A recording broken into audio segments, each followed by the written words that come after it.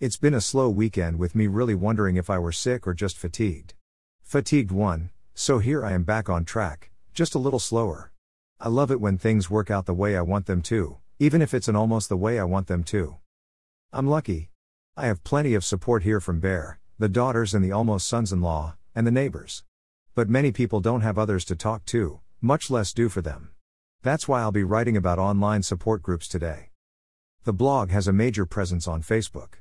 That started with Aaron Milton's invitation to join peer-to-peer support for the chronically ill and friends and family several years ago. This is a closed group of 6,198 members with invitation by email. As with most closed groups, the idea is for the members to be able to freely discuss whatever troubles them. I've also noticed lots of support for other than illness issues here. And loads of sharing happinesses. Although I do not have a transplant, shortly after What Is It and How Did I Get It? Early stage chronic kidney disease was published, Rex and Linda Mouse asked me to post this weekly blog on the Transplant Community Outreaches page under the heading Kidney Matters. I remember trying to dissuade them from this idea since I only knew about early stage, but they were adamant. And I'm still posting the blog there. This is a public support page with 5,633 members. I've received a number of comments indicating that all stages of CKD patients are welcome. Then there's the Renal Patient Support Group, RPSG, Facebook and Blogspot, another closed group, with 5,305 members. I find this group extremely interactive concerning rides, requests for new information, and information about local treatment centers that you won't find elsewhere. Their Shahid Muhammad has added a link to this blog on their page. Chronic kidney disease, end-stage renal failure is a smaller, 71 members, closed group.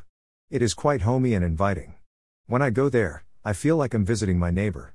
That doesn't mean it's not worthwhile, though. Sometimes you need that homey feel to understand what you're reading. Bethany Whipple does a fine job of welcoming the members. Kidney disease, diet ideas, and help one with 7,611 members is another closed group. You can usually like a closed group to join or inbox the administrator. This is how they describe the group. This is a closed, private group run by genuine kidney patients for people with kidney disease including dialysis to transplant, also for carers to be able to offer and receive their support and knowledge in complete privacy from your friends on Facebook, to cover all aspects including discussing openly and sharing ideas on how each of our members is coping, how it affects us in day-to-day living, medications, side effects, also their diets, drinks and lifestyle in accordance to our individual requirements, and to also share ideas and recipes for CKD. Always seek medical advice before trying anything new. All the Facebook support groups remind you they are not doctors.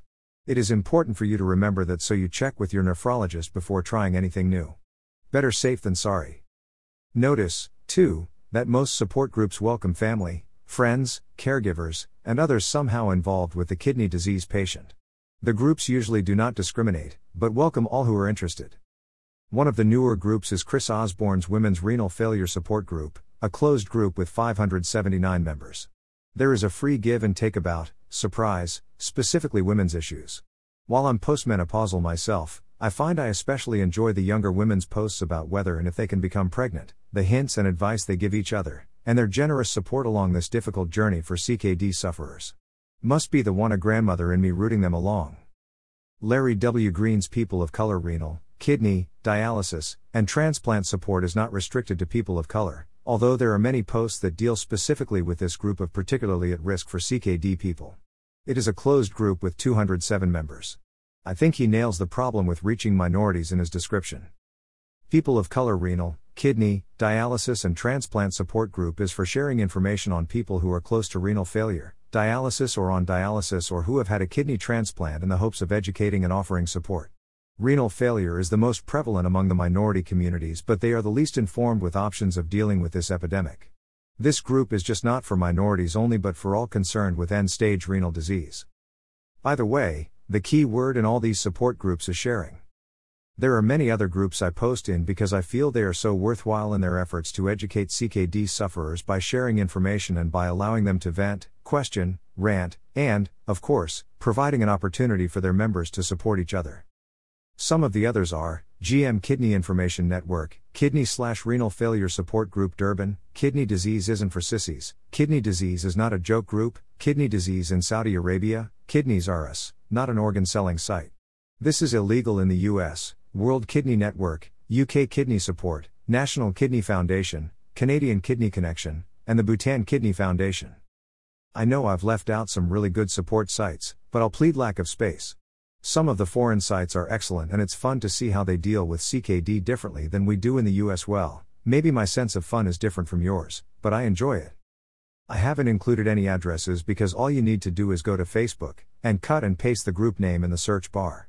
Ready, set, go. Wait. I do want to end on a personal note of congratulations.